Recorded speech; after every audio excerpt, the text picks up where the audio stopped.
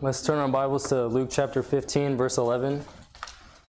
And I'll just pray to get us started. Dear Lord, thank you for this night, and thank you for this day.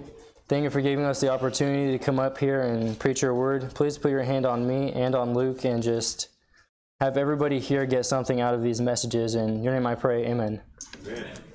So, let's just read the passage in verse 11. And he said, a certain man had 2 sons, and the younger of them said to his father, Father, give me the portion of goods that falleth to me. And he divided unto them his living. And not many days after, the younger son gathered all together, and took his journey into a far country, and there wasted his substance with riotous living. And when he had spent all, there arose a mighty famine in that land, and he began to be in want. And he went and joined himself to a citizen of that country, and he sent him into the fields to feed the swine. And he would fain have filled his belly with the husk that the swine did eat, and no man gave unto him. And when he came to himself, he said, How many hired servants of my father have bread enough to spare, and I perish with hunger? I will arise and go to my father, and will say unto him, Father, I have sinned against heaven and before thee, and am no more worthy to be called thy son. Make me as one of thy hired servants. And he arose and came to his father. But when he was yet a great way off, his father saw him, and had compassion, and ran, and fell on his neck, and kissed him. And the son said unto him, Father, I have sinned against heaven and in thy sight, and am no more worthy to be called thy son. And I'll stop there. So, almost right away off the passage, we can see the younger son's problem. I think he had too much pride, and he thought he would be better off with his inheritance and without his father. He was pretty much telling his father that he'd be better off dead and without him. And tonight we're going to be looking at the 3 stages of his sin: the pleasure of his sin, the consequence of his sin, and the repentance of his sin. And so we can see, number 1, the pleasure of his sin in verse number 13. Let's read it. And not many days after, the younger son gathered all together, and took his journey into a far country, and there wasted his substance with riotous living. And the dictionary defines riotous as characterized by wild or uncontrolled behavior. So the pleasure of his sin, he enjoyed his money, and, imagine he was partying. The drinks were always on him. He always brought a real good time with all of his money that he has now. But the downside of sinning, there's always a consequence to that sin. And sin doesn't always last very long. There's always a punishment for it. And we can see that in Hebrews 11, verse 25. You can turn there if you want.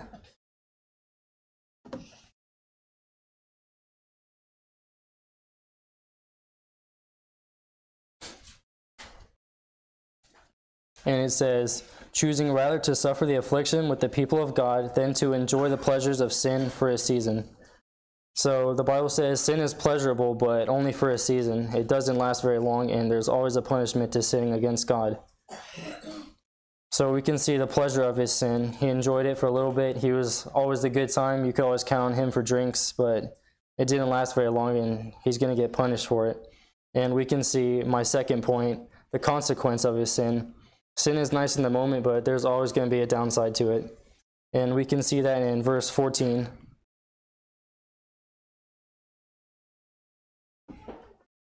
I lost my place. Hang on.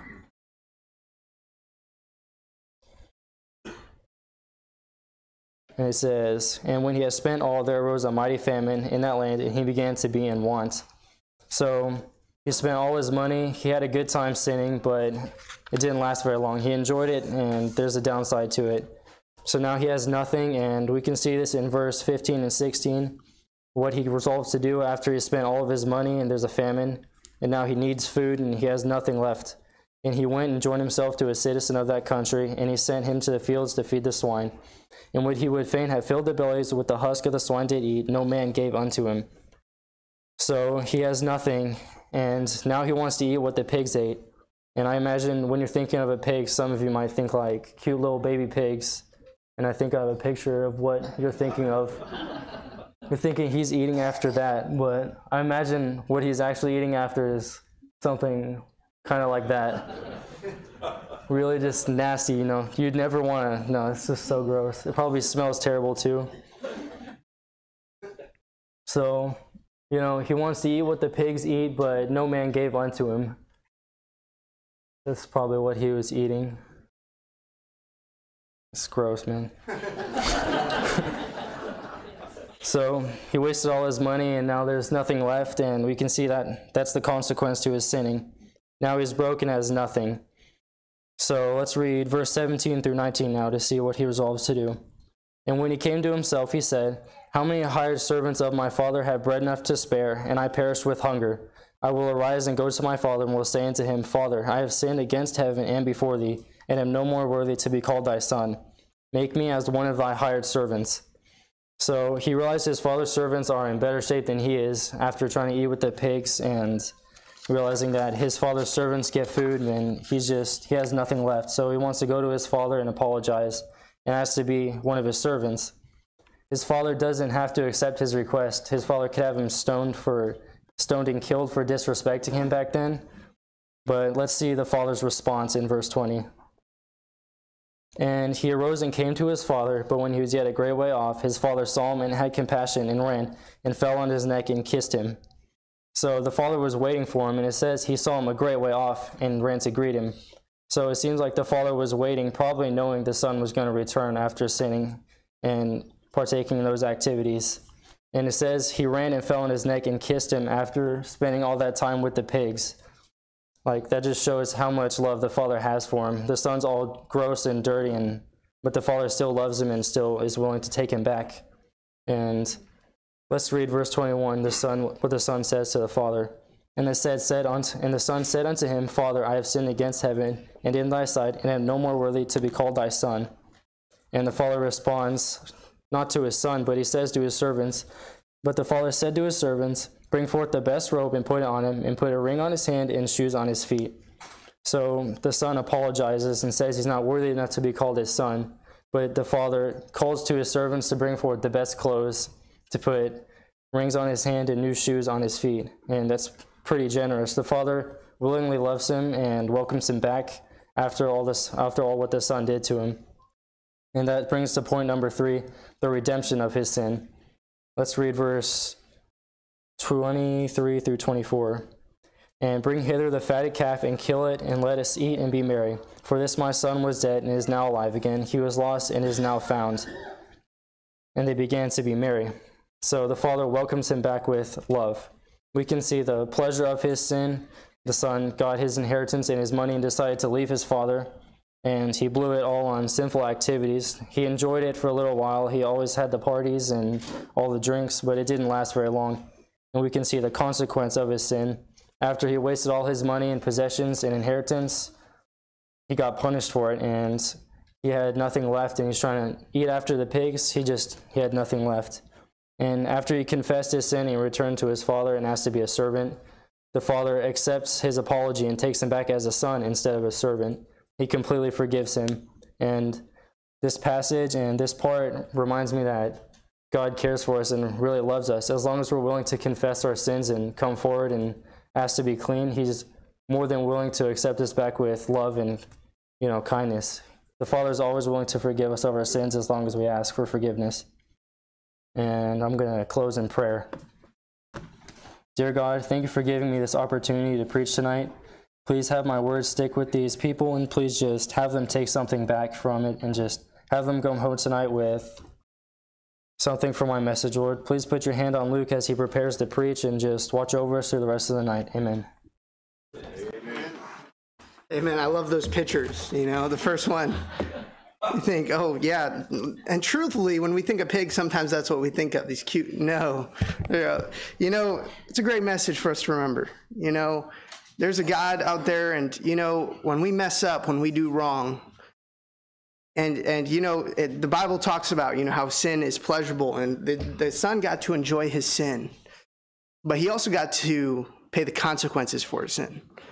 And you know what? But even though he sinned against God, God was willing to forgive him. Now, that doesn't mean he didn't have to pay his consequences. When we sin, we get the consequences. But you know what? There's a loving God who cares for us enough. He's willing to forgive us. That was a great message, Mason. Good job. All right, turn your Bibles to James chapter 4, and we'll be reading verses 6 through 8. So first, I want to start off by telling you all, I have a problem. Amen. Thank you. It's a pastor's kid problem. Okay? I don't know whether I should call my dad pastor or daddy. Which one? That's the hardest thing as a pastor's kid, is which one? Daddy or pastor? Especially from behind the pulpit. All right, James chapter 4, verse 6 through 8. But he giveth more grace, wherefore he saith, God resisteth the proud, but giveth grace unto the humble. Submit yourselves therefore to God, resist the devil, and he will flee from you. Draw nigh to God, and he will draw nigh to you. Cleanse your hands, ye sinners, and purify your hearts, ye double-minded. Let's pray. Dear Jesus, thank you for this day. Thank you for letting us preach tonight and letting us teens take over the service. And give me the words to say and hide me behind the cross, Lord. And dear Jesus, amen. So the title of my message tonight is Accepting God's Grace. So part of that is grace. The main part of that is grace. So what is grace? So as Pastor Tomlinson said last Sunday night, an acrostic for grace is God's righteousness at Christ's expense. So it's free. And then the dictionary definition is grace is God's free and unmerited favor of God as manifested in salvation of sinners and the bestowal of blessings. So you notice the word free in here, and in the song we just sung, it was the free bestowal of grace. I think I did not say that right, but it was in there, bestowal of grace. So it's free. God doesn't ask you to earn it anyway. All he asks you to do is believe. And you see this in several verses, such as Ephesians 2, 8, and 9. For by grace are ye saved through faith, and not of yourselves. It is the gift of God, not of works, lest any man should boast. It's a gift. God wants to give it to you. So I'm not trying to teach you how to get grace like I'm gonna earn grace. I'm not saying that. I'm saying you need to accept grace. So I'm going to give you 3 truths on accepting God's grace. First of all, we'll see here, be humble before God. So if you see in verse 6, you see, but he giveth more grace, wherefore he saith, God resisteth the proud, but giveth grace unto the humble.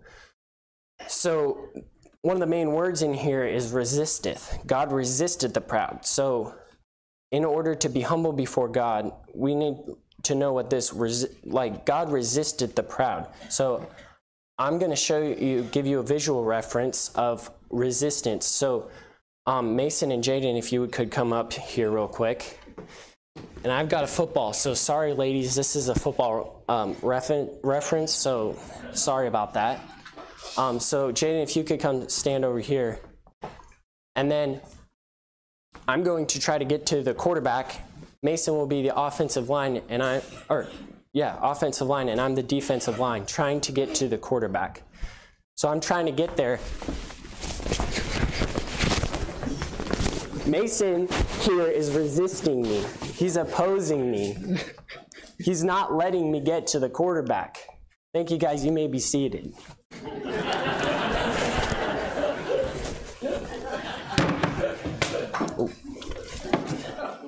So you see here, Strong's definition is, it means to range oneself against, to oppose. So you have to oppose being proud. And as you saw in Mason's message, that the son was very proud. He disregarded his dad. He said he was pretty much dead by saying that he wanted his inheritance. That is very prideful, and that's why he started down the route of sin. And he ended up with God's grace, but that was because he went back to God and his Father. And then secondly, we see here, you have to be obedient to God. So if you see here in verse 7, you'll see, submit yourselves therefore to God, resist the devil, and he will flee from you. So you need to submit to God, obey God. And for us teens, we need to submit to our parents, and all the parents said, amen. Especially mine. And so, but for the adults in here, which is most of the room, you need to submit to your bosses, to your authority, such as your pastor, and God, the ultimate authority.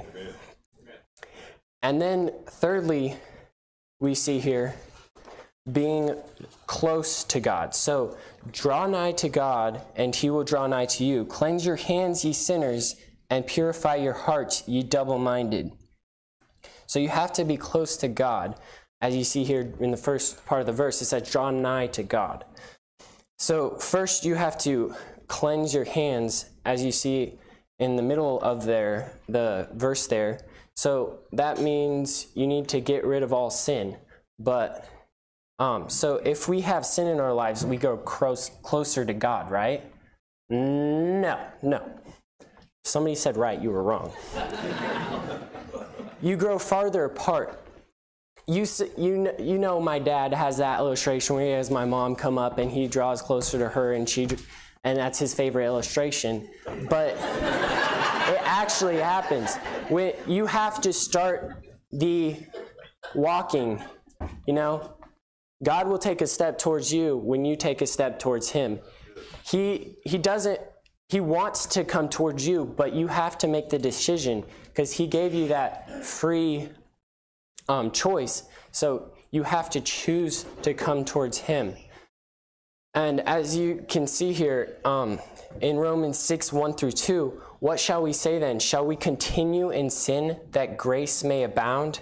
God forbid. How shall we that are dead to sin live any longer therein? A couple months ago, my dad had both these chairs and was chained to them. You remember that?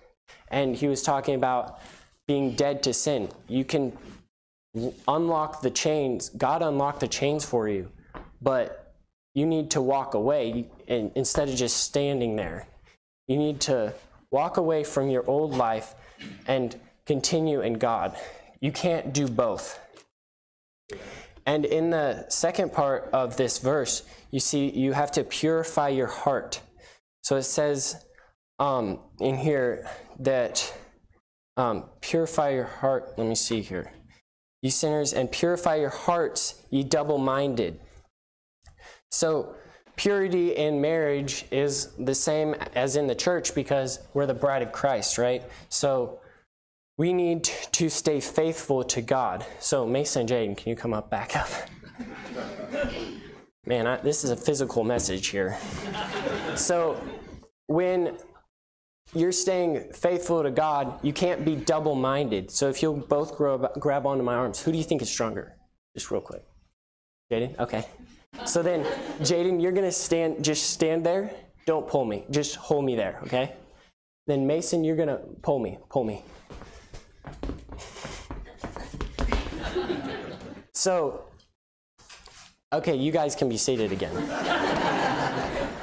So Mason pulled me. So Mason was representing the world. The world is pulling you towards it. Jesus, God, is standing there. He wants you, but again, you have to make that free choice to accept God's grace. So he wants you, but he'll let go and let you go towards the world if that's what you really want. But when you go towards the world, it'll be like the son in The Lost Son, where you go and then you start sinning, and then you end up poor, eating pig slop. And it's not pretty, as you saw. And so just stay faithful to God, and don't be double-minded. Don't be thinking, oh, I want to be with God and the world. I can't hold on to church and be holding on to all my sin. Eventually, one will have to go. And usually it ends up being church or God, which it's God, but the church is where you go to learn about God. So that's the three ways you can accept grace, is to to be humble before God, to be obedient to God, be close to God, and under being close to God, we need to cleanse your hands and purify your hearts. Let's pray. Dear Jesus, thank you for this day. Thank you for letting me be able to preach tonight. Help the teen dessert auction to go well tonight. And dear Jesus, amen.